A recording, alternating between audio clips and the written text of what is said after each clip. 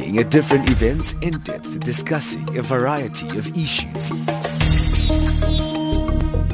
What we see here is a clear violation of, one, the rights to privacy of Tiwonge and Stephen. The position of Greenpeace is that it's been a disappointing meeting.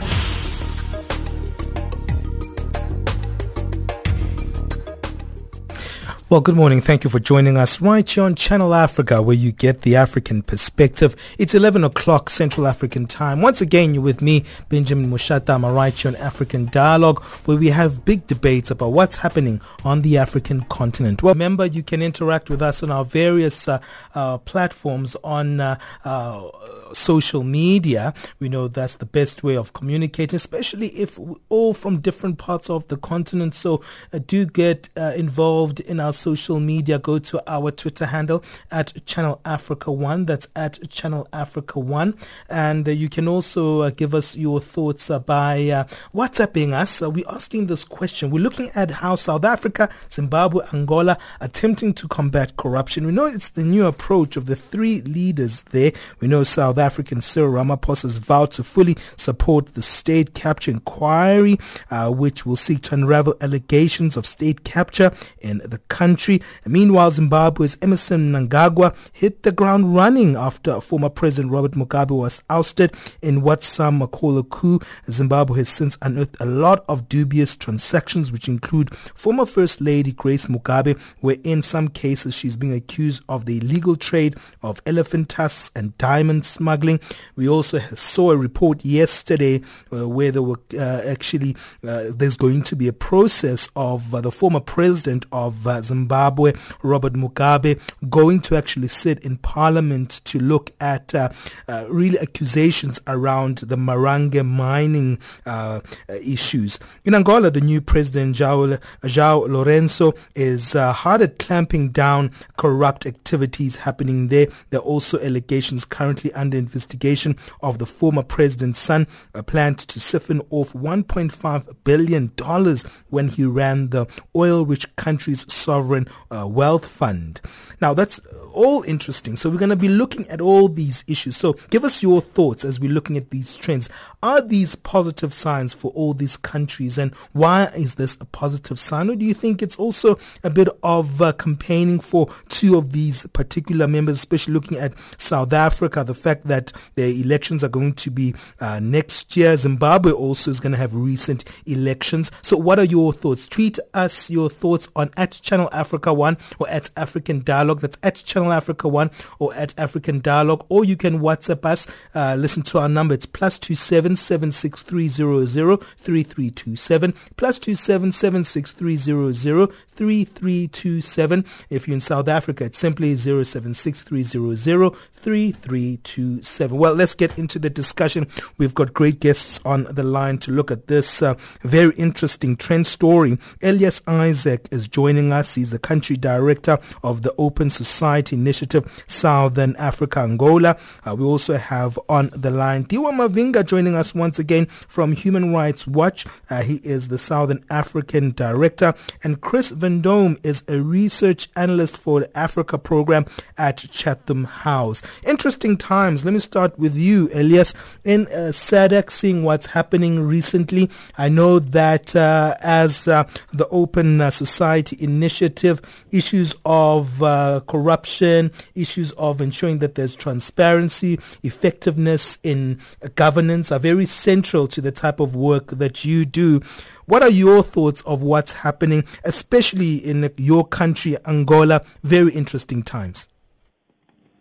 Absolutely. Angola is living, let me say, a new era after 38 years of governance of former President dos Santos. But one big question that most of Angolans have is that, going after people who have stolen money, some people who have stolen money, is that the right strategy to address corruption? It's a good sign, it's a good beginning, but it's not good enough, because corruption has been established in Angola for the last 42 years, since our independence. It's a systemic. It's how governance functions in Angola. So unless the new president also deals with the systemic issue, with the institutions in the country that facilitates all this malpractice, in governance, is not good enough, because he has just gone after few people, only one or two people, the son and the daughter of the president, few other people, but corruption has entrenched into the system, into governance, and most of the people who took higher positions in government are tainted with corruption. So we want to see how far can he go without really addressing, the systemic issues of governance that he has inherited. Sure. With that said, Elias, do you think it's a good start, especially looking at what's happened so far in your country? When you look at the allegations around the former president's son, the siphoning of that 1.5 billion rands, which is really linked to the country's wealth fund. Those are big amounts of money. I know also the daughter was also removed from a very strategic position in the country, the daughter of the former president. What are your thoughts around the first moves of the approach of President João Lourenço? There's a big question mark. Is the new President João Lourenço just going after former President Santos' family, or is he really moving towards, dealing with corrupt officials who have enriched themselves illegally, the public asset for their personal benefit? So far, what we have seen is that he's dealing with the son and the daughter in Angola and so on and so on. But, there are a number of people out there, who have served in this government, who have benefited, who have stolen money, and they have information about it. So what we really want to see is that this should not be just a witch hunting, move, like witch hunt move, against the former president's family, but it's really addressing corruption in everyone who has put his hands or her hands into the public assets, illegally. That those people should be prosecuted, should be investigated. But other thing is... Okay, go ahead. Give me your final sentiments. One other thing that we should understand is that, despite the fact, these are no longer just mere information. These are facts. These are facts. These people are still treated as accused people. They have not been taken to court. They have not been tried. They have not been jailed. Because what we have been used, for the last 32 years of the ruling party, governance is that, political opponents, human rights activists, when they try to demonstrate, they are arrested and then investigation is done, then tried. But in the case of these people involved in corruption, in stealing public assets, the facts are there, they are still free, they are just defined as accused, but no trial, no judgment, nothing at all. So this is the big question, that a lot of Angolans have, how serious is he?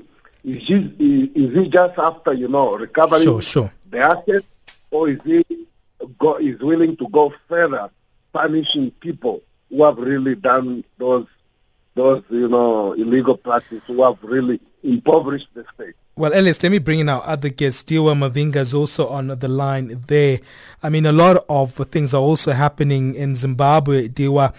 We've seen a lot of developments that have been led by this interim government currently of Emmerson and Mnangagwa.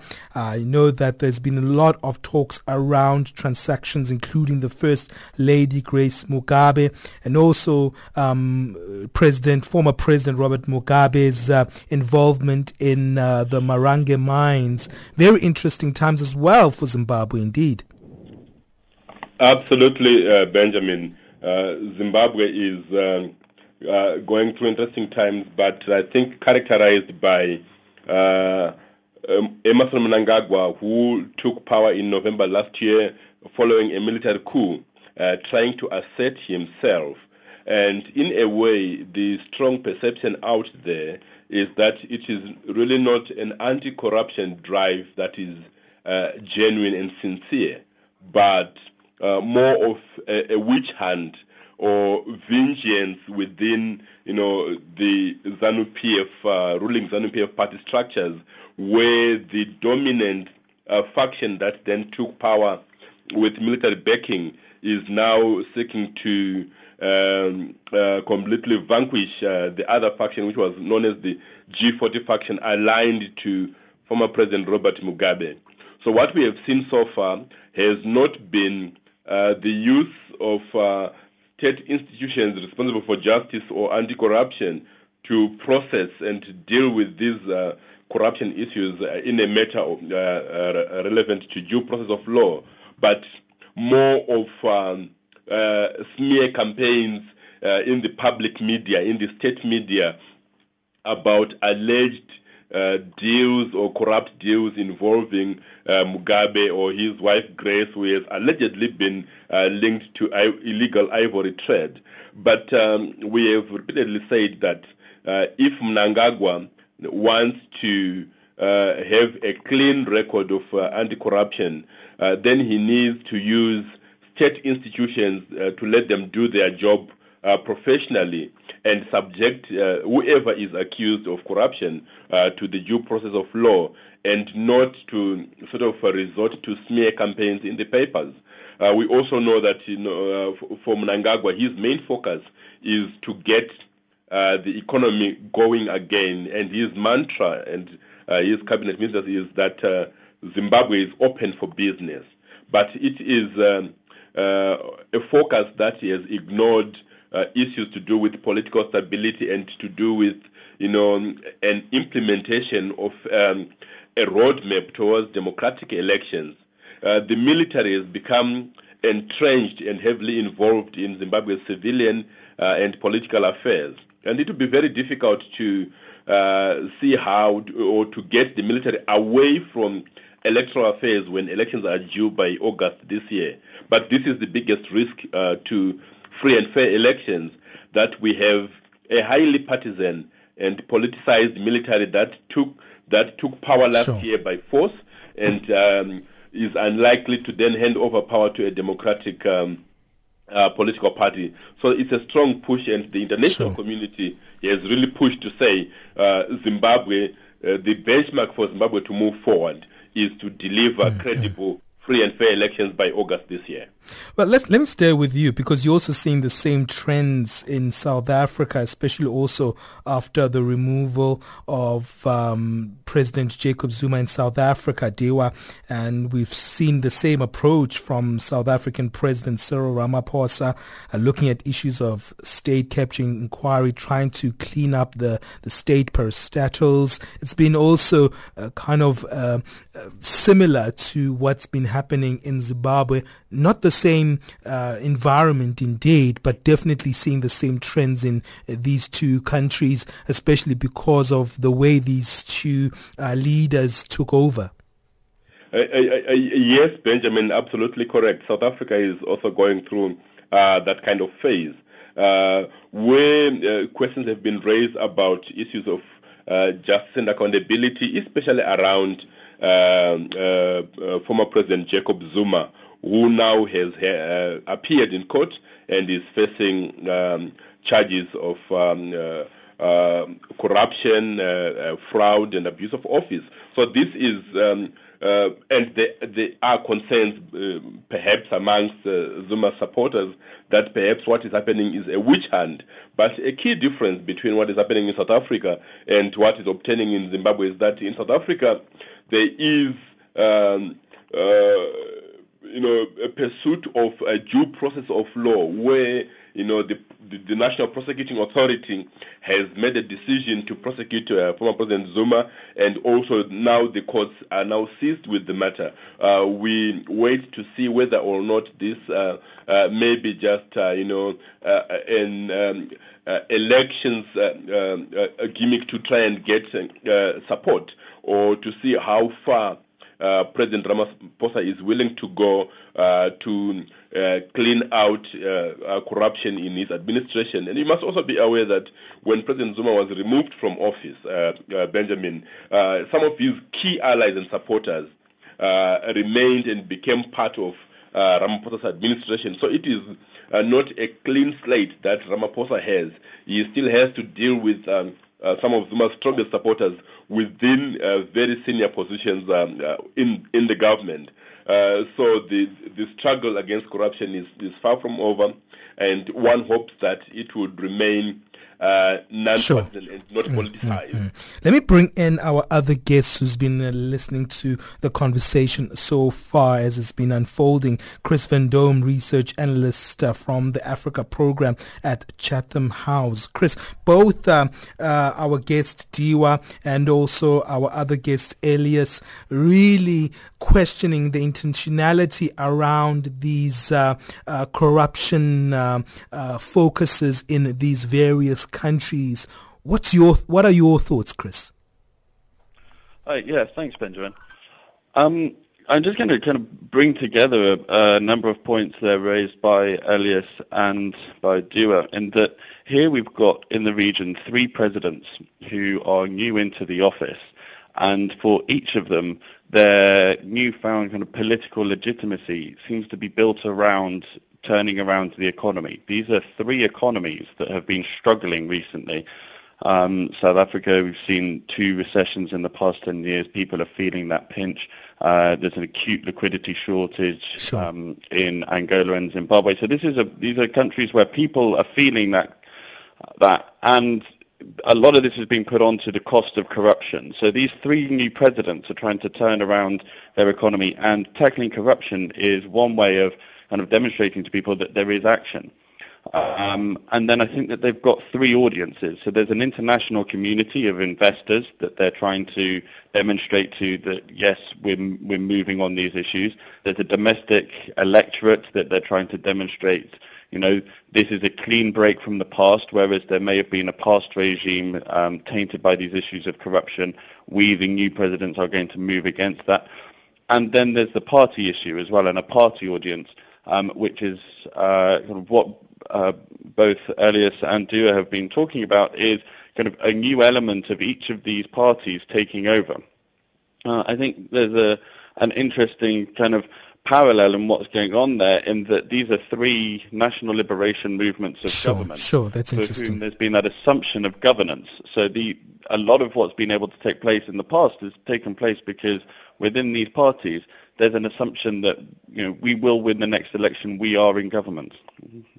I like that fact that you're highlighting the fact that all of these 3 countries also have that liberation struggle history. What does that actually say in terms of the historical trends that we've seen within these 3 different liberation movements in these different countries?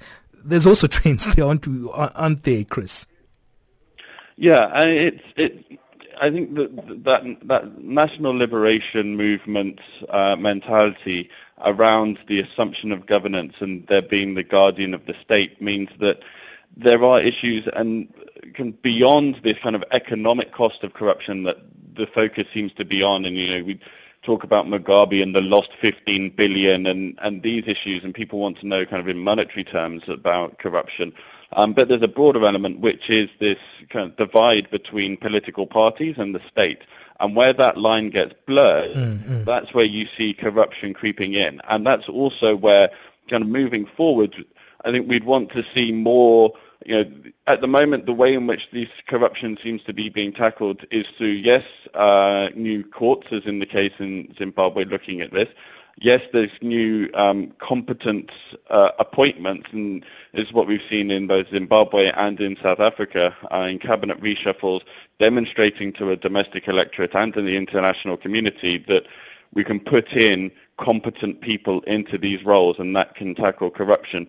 But moving forward, it's exactly this point that Elias raised at the beginning around institutions and building the capacity of these state institutions. And it's about education, but also developing those monitoring and evaluation processes within state departments. It's about internal accountability. Are people being held accountable? And that's something that comes from leadership. It's a top-down thing that is, if you've got people in positions, if they feel that those above them are interested and in what they're doing, and that there's a kind of direct line right from the top all the way down over are people performing and in a clean manner.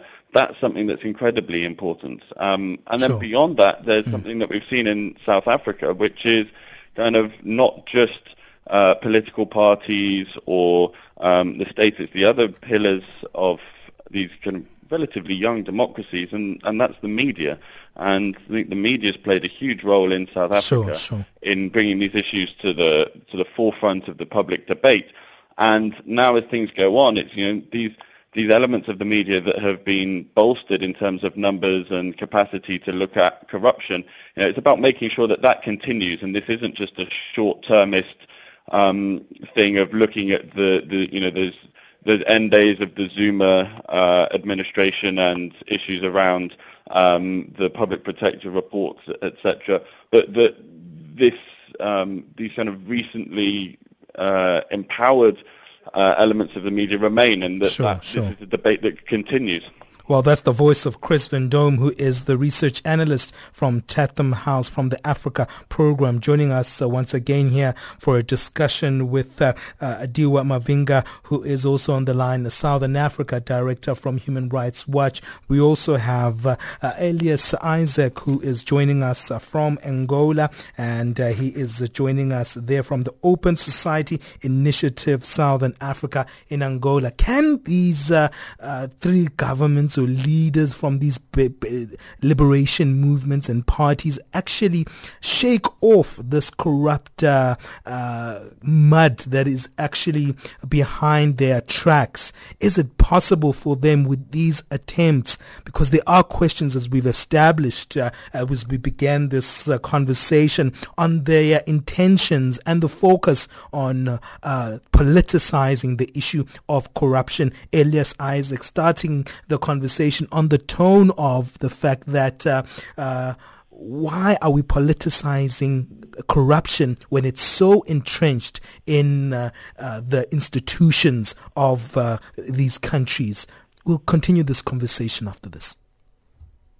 Attention to our listeners. On Saturday, the 14th of April 2018, Channel Africa will be broadcasting live from the funeral service for the late South African struggle icon Mama Winnie Madikizela Mandela. Tune in to Channel Africa on www.channelafrica.co.za and on Channel 802 on the DSTV audio bouquet. Channel Africa, remembering Mama Winnie from an African perspective.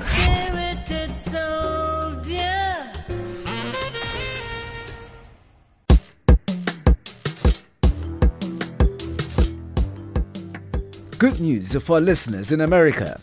You can now listen to Channel Africa by phoning 605-447-1711. So, if you're a Channel Africa listener in America, simply dial 605-47-1711. Channel Africa, giving you the African perspective.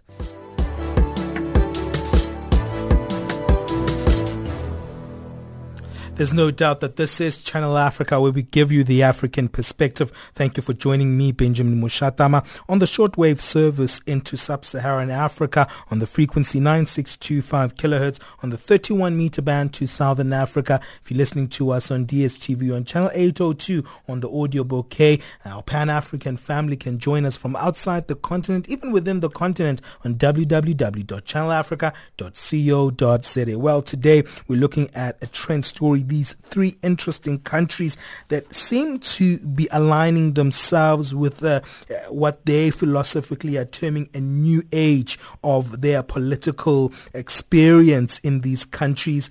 In terms of dealing with corruption, that's South Africa, Zimbabwe, Angola. We know Cyril Ramaphosa is really making sure that he wants to be seen as this man who's looking at issues of state capture, looking at issues of what's happening in state institutions.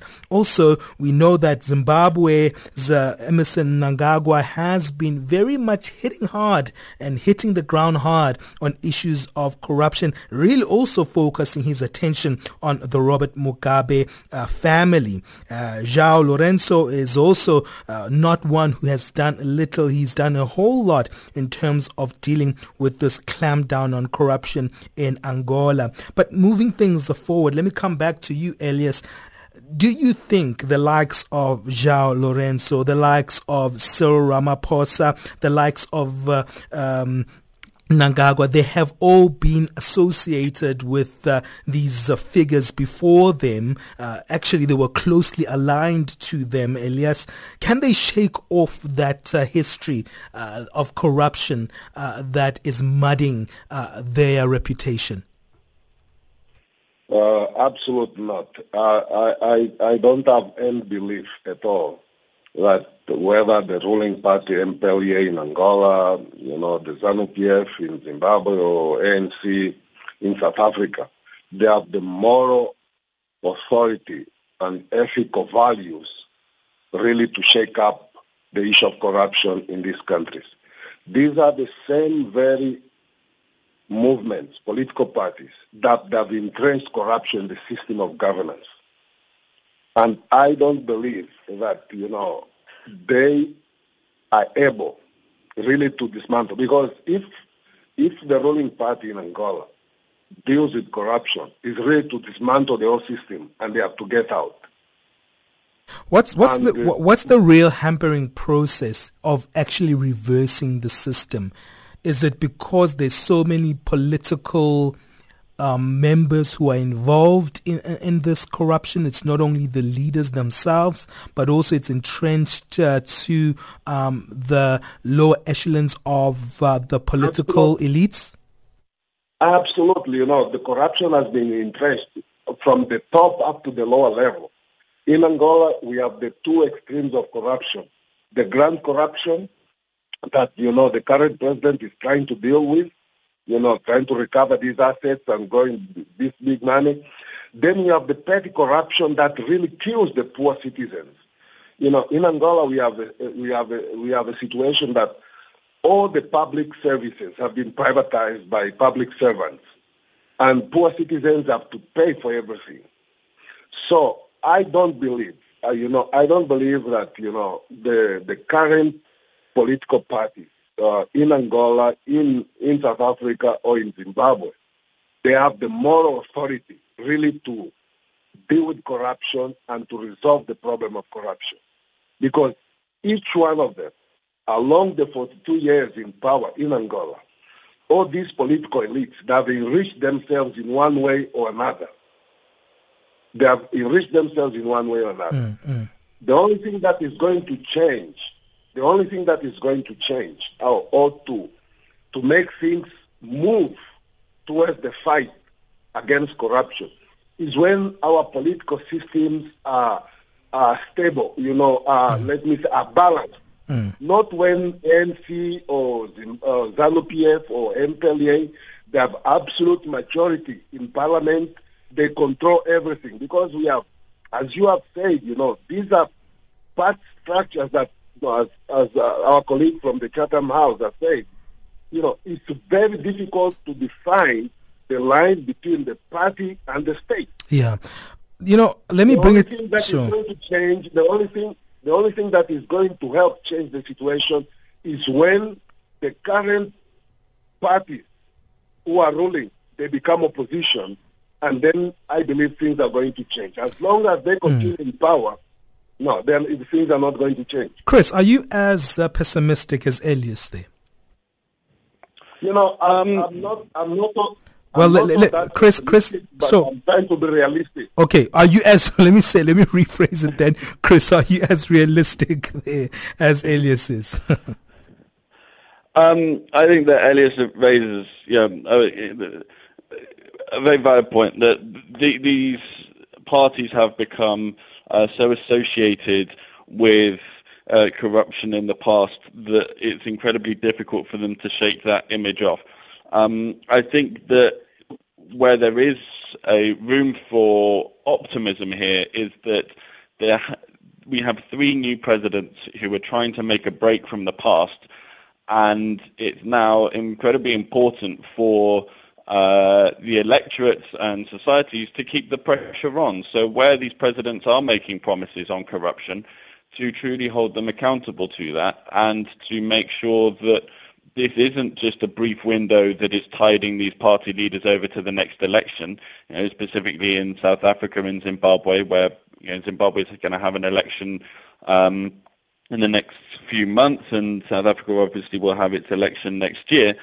And it's about making sure that these issues stay on the political radar after those elections, and they're not just short-termist campaign tools, but that actually there is kind of continued cross-societal discussion around these issues. And it's particularly on that issue that Elias raises around petty corruption, because the grand corruption is something that can be dealt with, there's some low-hanging fruit there that can make big signs very quickly to show to people, yes, we're doing something, things like a cabinet reshuffle.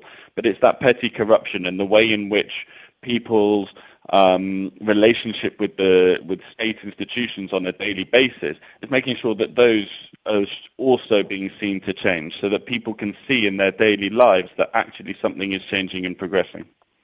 Let me bring in Dewa. I just wanted. Okay, come through, Elias. Just quickly, so I can go to Dewa. Just very quickly. I just want to question: how new are these new presidents? In government, they are not new. It's just a function that they have been in the system. Yeah, I think that's a good point. And I think in the case of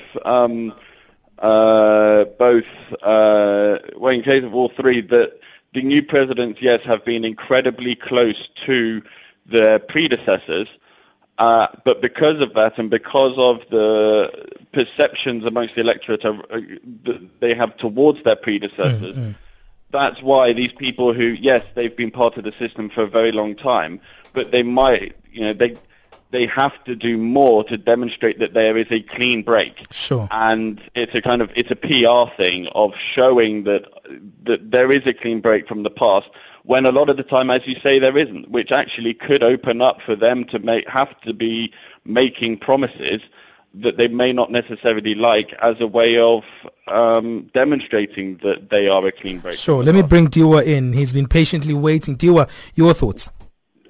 Well, yes, I largely agree that there are significant challenges, and one of the things that I've identified, particularly with Zimbabwe, is that of extremely weak institutions responsible for the anti-corruption drive. They are weak by design, because the state wishes them to be so, to give this facade of a fight against corruption, which in fact is not real, because up to going to the very top in terms of the leadership, the people are implicated in the massive corruption, and therefore it would almost be impossible for them to prosecute themselves. So the only thing that is left then is some kind of lip service to the idea of fighting corruption, which is a useful decoy, because it is also meant to hoodwink the international community. But in fact, we have pretend anti-corruption institutions which are only there to give a semblance of something happening, when in fact the fight is going nowhere. When Mnangagwa took power on the back of a military coup in November, a number of ministers aligned to former President Mugabe were arrested and arraigned before the courts. Some of them tortured, beaten up severely, blindfolded for several days. But the cases all fizzled out it was a huge hullabaloo in the media. But within a few weeks, this case that died a natural death, no single successful prosecution or conviction. And so that's the cycle that, it's only the small fish who get fried while the big fish remain in charge.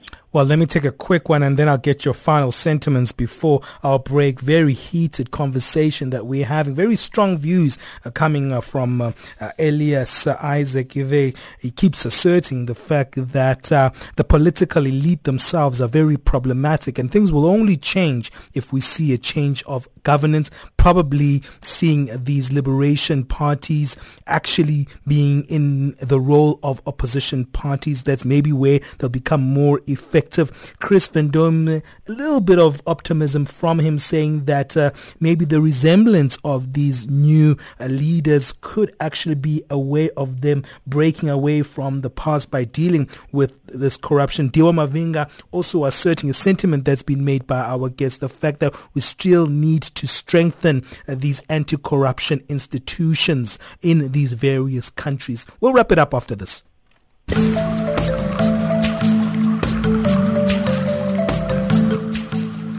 This is Channel Africa, South Africa's official international public radio station on shortwave, internet and satellite. From an African perspective. Guess what? You can now listen to Channel Africa using Silozi, Chinyanja, Kiswahili, Portuguese, French and English, giving you an African perspective. Hi, my name is Thandolunye Nzovo, and you are listening to Channel Africa. We love Channel Africa from an African perspective. Channel Africa, bringing you the African perspective. Channel Africa, giving you the African story from the African's viewpoint. That is the African perspective. Let's get our final sentiments, gents. We only have 3 minutes left. I'm going to give you 1 minute each to get your final sentiments. What's the way forward, Elias? The way forward is that the current president in Angola, it needs to find allies inside the political party, because there are greater political risks, given the system that we have, because he's not elected direct by the people. Sure. He's elected through the party list. So he needs to find strong allies inside the party, outside the party, work with the media, not arrest journalists who report on corruption, and work with independent civil society organizations so that he has great support, not just from inside, but from outside the party. Chris? I think in that way you'll be able to move the agenda. Chris, a collaborative effort is what Elias is saying, working with civil society, media, and also creating political partnerships within parties. That's what Elias is saying about Angola. Your thoughts on the way forward? I think that as we, the best way of viewing the situation in Southern Africa at the moment is that it's going through a transition. At some point, these national liberation movements of government will lose power. It may not be at the next election, it may not be at the one after, but over the course of the next couple of decades, that will happen. And as the democratic pressures on these parties increases, I think it's about increasing the capability within the party for them to deal with corruption effectively. So empowering those mechanisms inside the party to deal with these issues. I think that's going to be an important step going forward. Dewa, your thoughts? Well, I think what's important is to build and support or strengthen institutions responsible for anti-corruption and let them do their work professionally and without interference.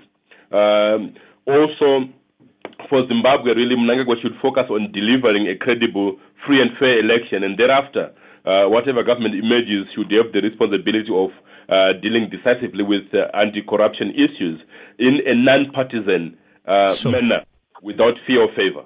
Well, thank you, gents, for your time. Fantastic views coming from all three of you. That's Chris Van Dom, who's joining us from Chatham House. Chris, you're in London, aren't you, or am I wrong?